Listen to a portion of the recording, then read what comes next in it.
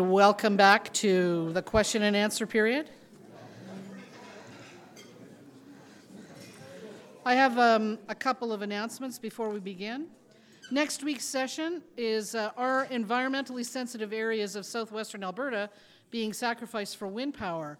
But tonight, in a kind of related topic, I guess because it's connected to the environment, tonight at the Helen Schuler Nature Center, with a reception at 6 p.m. and presentation at 7 p.m., there is a nature talk called Why Grasslands Matter.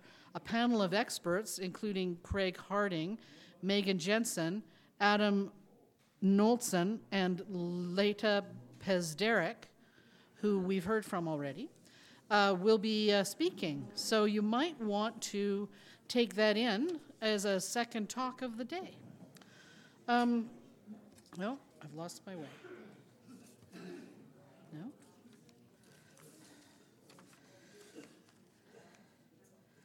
You can find other SACPA sessions at the SACPA website, www.sacpa.ca. And remember that you can hear audio and podcast sessions from that website. I remind you again that the suggestion box is open, and we do take all of your suggestions quite seriously. I am a member of the program committee and can tell you that we search hard for speakers to fulfill your suggestions. So, coming back to Middle East Societies in Crisis with Dr. Sean McMahon, we hope that you've had a chance to think about the questions that you wish to ask him. And I'm looking for the microphone. There it is. Okay, and I have my microphone here, so he's coming up with his coffee cup, which I noticed he grabbed a lot during his talk, but never actually sipped from. It's an affectation, he says. Okay. So, once again, Dr. Sean McMahon.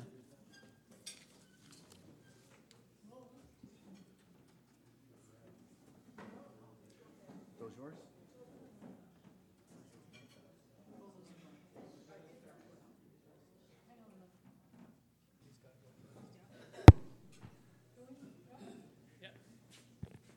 Sean, Larry Alford here. Thank you for a wonderful, enlightening presentation. I wrote down 3 or 4 things, and I hope you'll take a comment on one of them. So 27 trillion created since 2007, I thought. It seems to me that capital at that level is being created free for some people to just lay their hands on. Yep. And I wonder if that has some effect on supply, demand, and maybe the negative interest rates that we're starting to see comment or thought of in some parts of the world.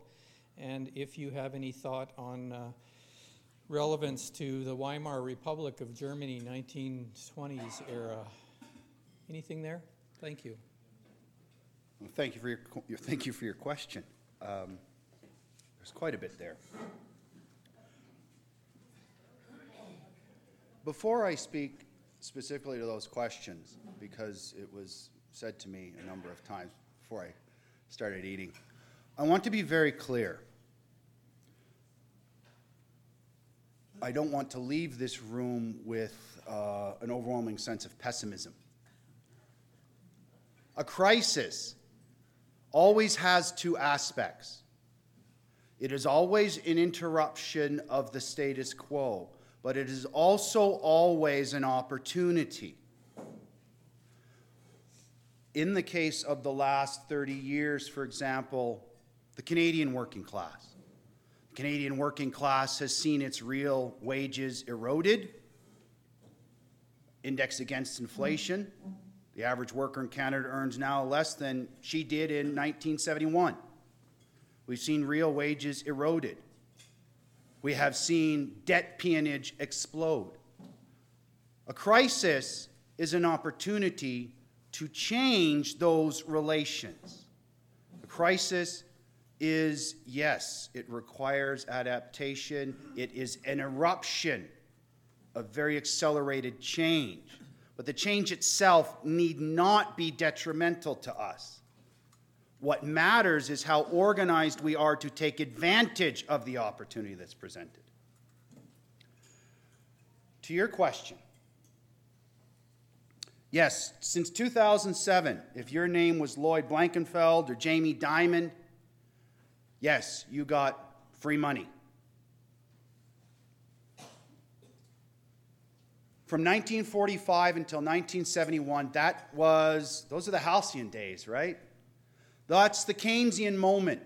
That was the moment in which production prevailed, where cities like Detroit thrived because the United States made commodities. Since 1971 and the movement to free exchange rates, primarily, what we have is the neoliberal moment. The neoliberal moment is the domination of finance capital, of banks, of the money that fritters around the world by the click of a button. Since 2007, those with access to all of that artificial money have been the big banks of the world, whether it's JP Morgan, Deutsche Bank. Those were the institutions bailed out in 2007. In any crisis, capital in some form has to be destroyed. It wasn't destroyed in the money form, which means it's destroyed in the commodity form. That's why our real wages are being destroyed and attacked. That's why we face, say, housing price inflation. Farmland price inflation. Those are specific national appearances in the Canadian political economy of all of that artificial money. The interest rates, according to some economists, of course, the interest rate is the price of money. Price for them is set by supply and demand. When the price of money is zero or negative, that's an appearance of the fact that there is no demand for all of that money. Those of us who have to borrow money, we're maxed out. The Parliamentary Budget Office says what? Average Canadian, 178% indebted now? Globally. World Bank announced 2 years ago, globally, global indebtedness, 225%. For every dollar we make, we owe somebody else $2.25. We owe a bank somewhere $2.25. What's interesting about the interest rates, given what I talked about today, since the currency deflation in Egypt in 2016, the interest rate went from about 8.5% all the way up to 19.75%. This is not unlike the Volcker shock of the late 70s and early 80s in the United States and Canada. The reason interest rates are increased to those astronomical levels is because the banks want to be paid, and they compel productive capital to then intensify its exploitation of the working class. Because that productive capital has to service its own debt at those interest rates. So it's a means of intensifying that exploitation, of augmenting that social control, but done through a mechanism that most of us are told is entirely depoliticized, the interest rate.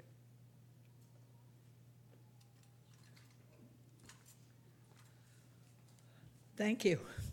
I'm Maria Fitzpatrick, and as I listened to you speak, I thought I need to go and audit your class. So I'll check with you later when your class is so I can come and sit in. But I think at least what it said to me is the division between the 1% and the 99%. Mm-hmm. I see it not just in Egypt or those countries. I see that very much happening here. Mm-hmm. And I guess my question to you is, you said it's an opportunity. How do we utilize that opportunity to change it? And you may or may not have that answer, but I'd like to know what that answer is. Thank you. It's an excellent question. Yes. When you say the 1% and the 99%, I hear the concentration and centralization of wealth. Those are two processes that have been going on for decades. The way I understand social relations is that every strength is also simultaneously a weakness. I'll go back to the issue of indebtedness for a moment. The statement, of course, is that when I owe you $100, that's my problem. When I owe you $100,000, that's your problem. The level of indebtedness globally, and if you're at all interested, there is a movement called the Debt Collective, which argues that we can't possibly pay our way out of debt peonage. We're not supposed to.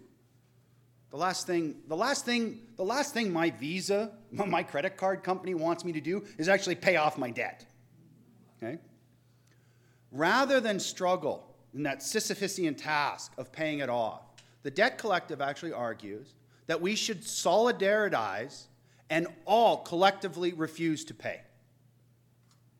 Isn't that nice? Huh? The credit rating means nothing if we all have a bad credit rating. So there's a wonderful idea, and here I really don't want to leave the room with an overwhelming sense of pessimism. Here's a cause for optimism. When, in the Keynesian moment, when production was emphasized, workers organized into these things called unions, right? Even historically, we created combinations, and of course, what the state do, passed anti-combination laws. But we organized into unions when that was the site of struggle. Now, I think increasingly, the site of struggle is indebtedness. Just look around, the production's dispersed. We don't really come together in many factory settings anymore, particularly not in the service industry. So rather than try to fight last century's battle with unionized workers in a factory, I quite like the idea, no, what we need to do is organize as debtors. Because we may differ based on race, gender, sexual orientation, ability, disability, our age, whatever. Almost all of us are indebted somehow. If there's a unifying factor, it is our indebtedness. So yes, as long as we continue to pay, that is a point of strength for capital. As soon as we organize and refuse to, then it's a point of weakness that we can exploit collectively. Thank you. Hi, my name is Peter Beal. Peter? I've got a two-part question in one way. The increased buyback of shares by large corporations is actually increasing the divide between, what do you call it, the working class and the capitalist class. Yes. In one way, I'd like to comment on that, but also the idea of the globalization of corporations is starting to divide them away from nations. They don't care about, they want to get free of nations, the corporation. So with the rise of what you call mercenary private army groups, and the mechanization saying people are surplus, Yes. Can we see more, let's say, killing squads in nations, especially the underdeveloped ones, where they're just getting rid of the surplus people? Okay, that's three, I think. All right, very good. First,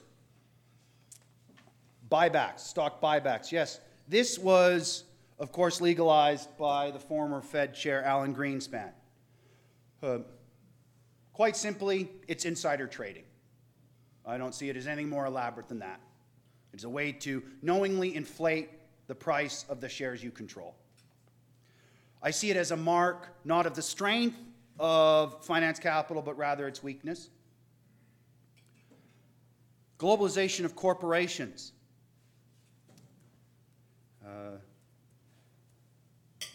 Capital has never had a strong national affinity. As I tell my students, right, the only color capital cares about is green. That being said, it does instrumentalize the state form. So the state is necessary for capital and for it to accumulate. In our moment, you certainly see competitive destruction, that race to the bottom, where capital, of course, will say, what kind of inducements are you going to extend to me so that I will put my factory in your state, your society, whether it's Ford in Ontario or Kenny here declaring open for business, whether it's restriction on environmental pollutions, deunionization. Yes, those are all forms of attacks on the global working class. But they also get contested around the world. There are union members right now jailed in Sri Lanka. So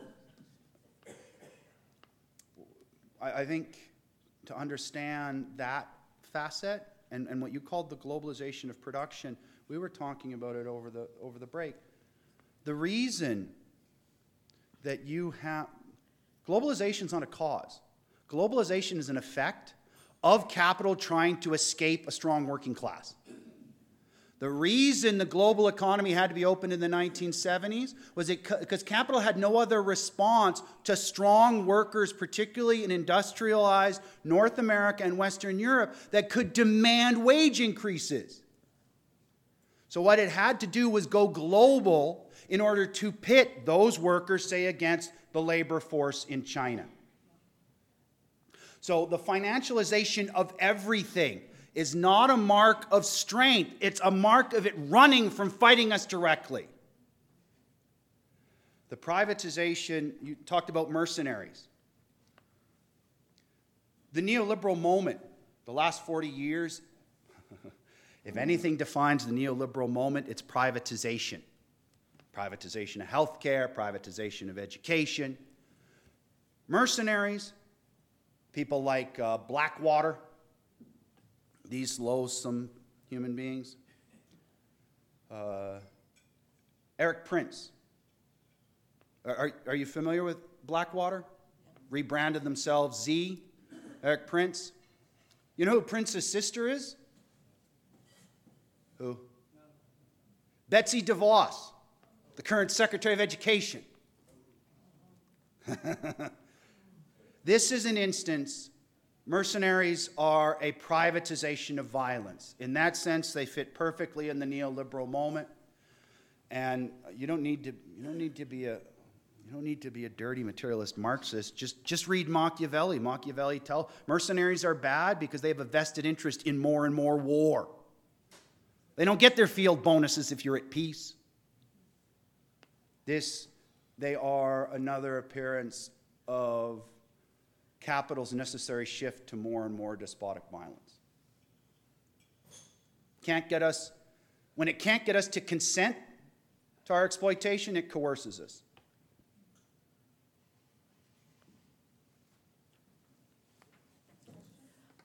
Maureen Hawkins.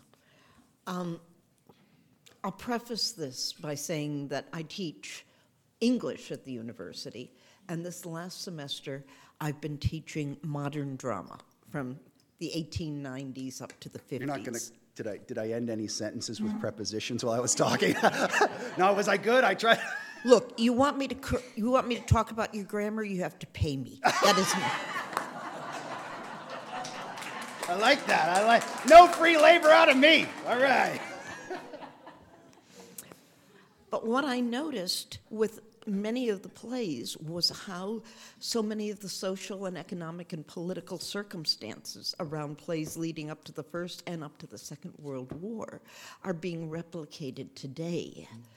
I know you don't want to leave us with a pessimistic outlook, but I suppose I've got a two-pronged question. One is, are we heading in some of those same directions?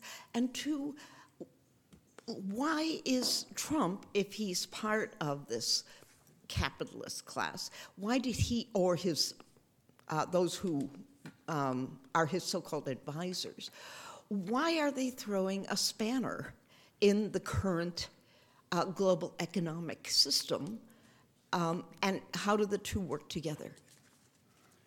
Okay, thank you, Maureen.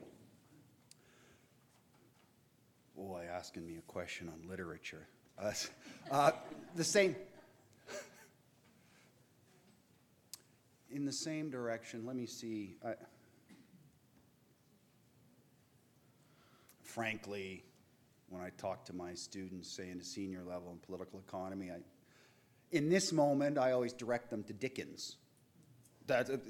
Let's read some Hard Times, I think, to understand the condition of the global working class.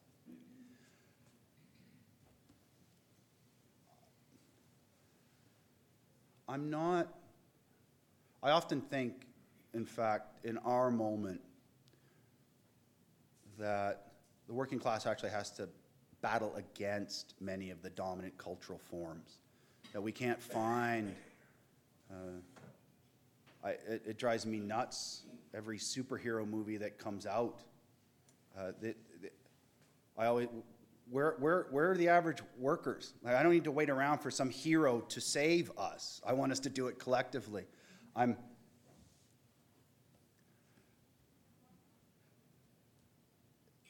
can't speak very much more to the literary aspect of it, other than to say I think we have to consciously search out alternative forms of music, alternative movies, alternative news, because that's the only way we're going to develop a critical understanding of the world that isn't just what they want us to believe about the world. As for Trump himself is what American society has vomited up.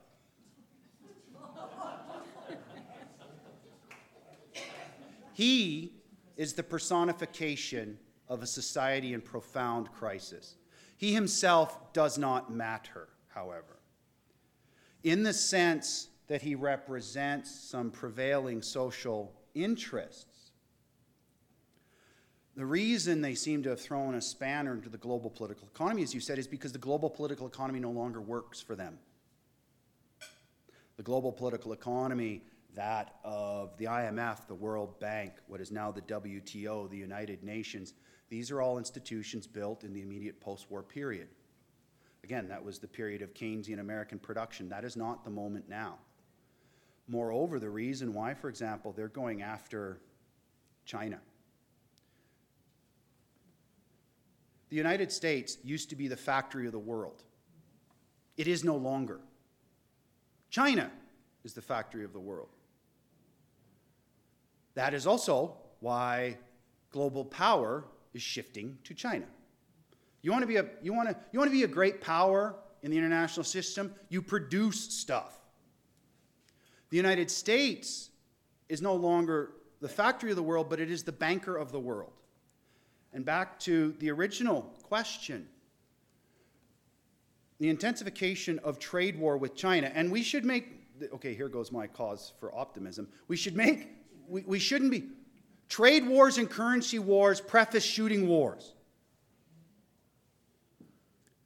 The intensification of the trade war with China is in fact the banker of the world trying to get the Chinese state to further intensify the exploitation of the Chinese working class. And the Chinese state is desperately afraid of its working class. Since 2007, Europe, North America has imposed austerity on workers. What's the one state in the global political economy that actually pursued stimulus spending? China. Why? Because it could not allow all of those workers to be thrown out of work like American workers have, like Canadian workers have, like German workers have. Here's a fantastic statistic for you. Between 2009 and 2012, the Chinese state consumed more cement than the United States did in the 20th century. That is how much it built. It built entire cities to keep its working class employed. Now, in an attempt to get that artificial money transformed into real social control, it has to be done at the expense of the Chinese working class. And the Chinese state, as clearly pushing back, is unwilling to be the instrument of that.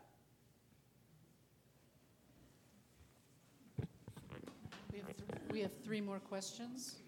Thank you. And thank you for an excellent presentation. Yeah, it was a bit of a downer, I will admit, but Maybe we just came here for fake news, I don't know. Anyway, I'd like you to bring it a little bit closer to home. We in Alberta just went through a provincial election in which the motto for one party was jobs, the economy, pipeline, the other side working for all Albertans. We've heard the terms in the last couple weeks that we need a war room, last weekend, I didn't know what was happening, but there was a war on fun apparently in Alberta of late. So, I'd just like you to bring it closer to Alberta because we're kind of an oil state and province, I should say, or not a state. Anyway, the local for what's in it for us. Maybe it's a downer too. I don't know.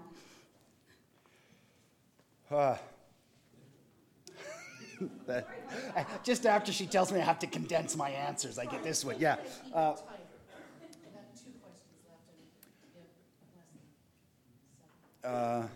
Alberta society, oils, economy. One, very quickly, I am convinced, I'm curious how somehow the Conservatives have seemed to monopolize the idea that they know how to run the economy.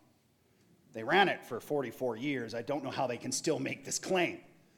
That being said, in the case of Alberta, if you read the Intergovernmental Panel on Climate Change, it has to stay in the ground, period. If the people who are desperate to have jobs want their kids to have clean drinking water and clean air to breathe, it has to stay in the ground. Now, interestingly enough, this does put the interests of workers in Alberta in an antagonistic relation with the rest of the workers in the world. As I said, oil helps them to mechanize production, which actually then makes other workers unemployed. So by pulling it out of the ground here, which provides employment for workers in Alberta, that means they're effectively going to help displace workers, say, in China.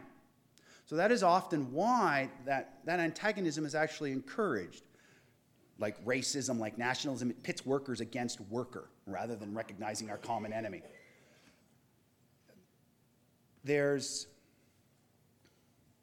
That being said, I do understand and I'm empathetic to why workers in Alberta want to not believe, say, in capitogenic climate change. I understand that. I don't think people who don't accept it, I don't think they're stupid. I don't think they're idiots or moronic. I understand that if I tell you in 20 years your kids can't breathe the air and can't eat clean food, that's fine, but you're going to tell me, but I need to be able to feed them today. So I'm empathetic, but ultimately what it shows me, the oil in Alberta is obsolete. It can't be pulled out of the ground even if the earth could sustain it. The discount at which it has to be sold, it's not going to be profitable. This is a crisis in Alberta. What we were offered by one of the parties is a return to 20 years ago. In the case of the other, we were just, given a consumption tax that further immiserates workers who've had their wages frozen.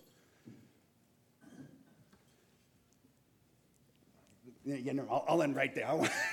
Yeah. Next question. Andrew Blair is my name. If you were invited to be an advisor to Trump, what would you advise? Try to answer that in 30 seconds. And without profanity. One of my good friends years ago ran for an MLA seat in Edmonton. And I think he had aspirations for federal politics because years ago he worked for Sheila Copps. He and I had a similar conversation. He once said, well, I would want you to be my advisor. And I said, I wouldn't want the job. That is not, I don't see my politics as somehow reforming a system that's fundamentally antagonistic to my interests and the interests of the people with whom I associate. Last question. I've been sitting here for half an hour trying to figure out how to condense this. And as a card-carrying member of the working class, and I can show you the card, I disagree with your basic analysis. Capital does not care. Capital does not care whether you work or not. Capital concentrates itself mindlessly, and so what you wind up is with a situation where you have a huge number of working people, small businesses, lump them in there as well, who are feeling incredibly precarious. Their jobs are going, their livelihoods are going. You get into small towns, their towns are going. And as a result, around the world, they become more reactionary. Capital does not care. Capital does not care about any of this. What's your question? I'm setting the situation. I'm going to ask them to respond to it. So you get into the Middle East, and we'll go back to the Middle East because that's what we're here to talk about. You have the religious fundamentalisms of a people who are under immense social and economic stress. And unless that changes, you will not see any particular positive change. Okay. That capital does not care. It cares about accumulation. That's why it exists. Now, you can either understand accumulation in terms of money, that it just wants more and more zeros and ones in an account. I think that's the wrong way to understand it, because ultimately capital is a social relation, so it has to be about a social relation. So that's why I argue that it is about the social, the form of control of work, the social form of control of work. And that's why it's interested in imposing ever more work on the working class.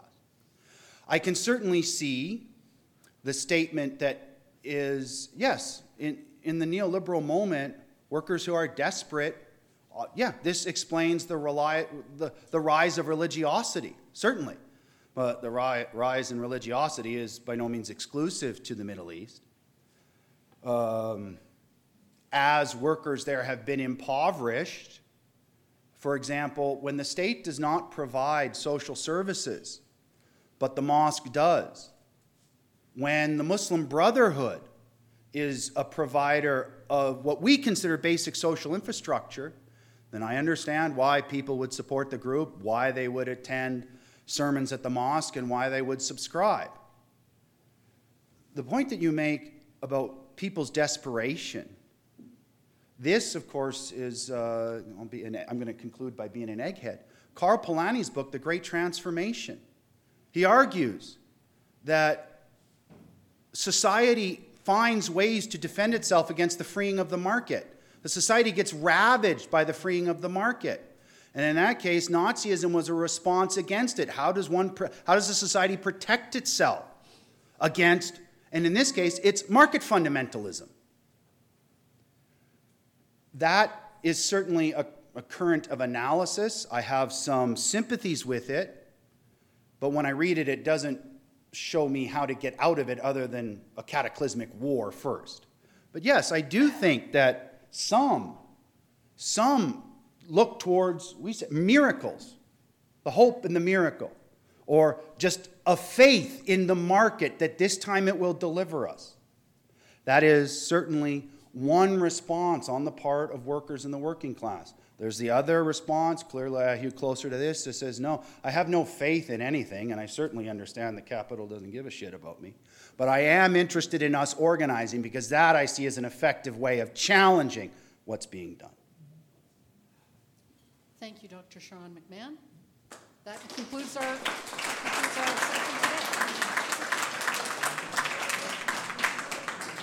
today.